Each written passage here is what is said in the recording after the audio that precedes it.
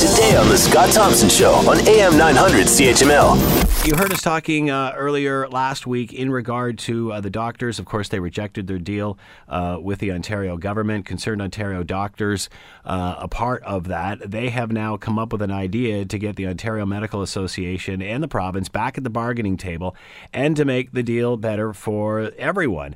To talk about all of this, Dr. Sohail Gandhi is with us, Concerned Ontario Doctors, and is with us now. Good afternoon, Doctor. How are you today?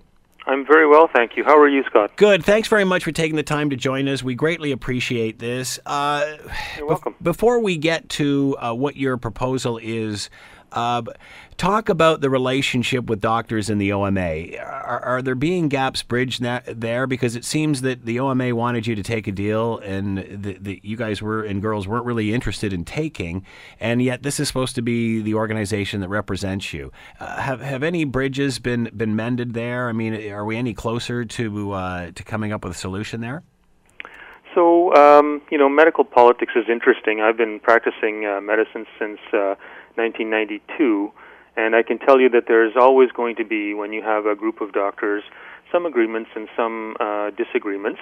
And that's actually, if you look through the history of medical politics, that's actually just kind of par for the course.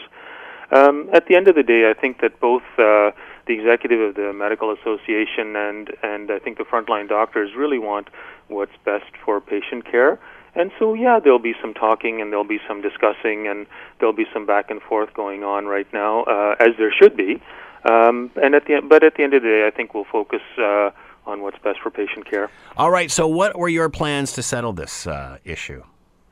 So, I think it'd be a little bit presumptuous to say that they were just my plans. As you know, there were a number of physicians who were, had significant concerns about the deal that was proposed last summer, or this past summer.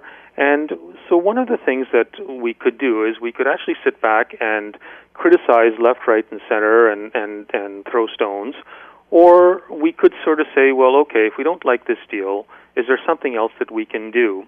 And so about 20 of us formed a small working group to put together a discussion paper. And just to be clear, this is a discussion paper only. It's not actually been formally endorsed by the Concerned Ontario Doctors Group. It's something that a subgroup of them have put together. Mm-hmm. And what it's put there for is to say, well, rather than just put a blank sheet of paper on the table and say, let's start from here, let's put some ideas on the table and then debate around those ideas and let that process take its course. And it's meant to sort of say, look, we really kind of need to get on with things, and we really need to figure out a way for doctors and government to work together, because the people of Ontario deserve that.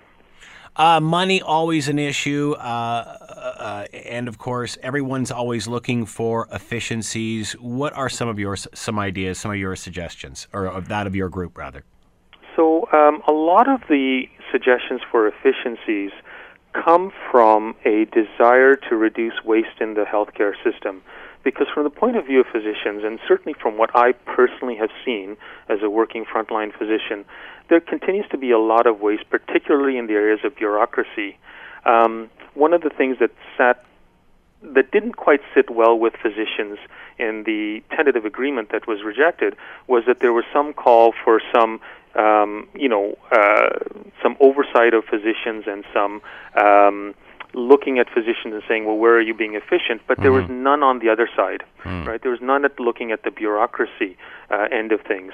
And so we've looked at that end of things, and we've said, look, there are some independent third-party agencies that can do a sort of look at the efficiencies of things like the LHINs, that long-term care homes, look at the bureaucracy that's entailed in CCAC, and let's work together to find some savings there, because right now there is really quite a bit of expenditure and bureaucracy there.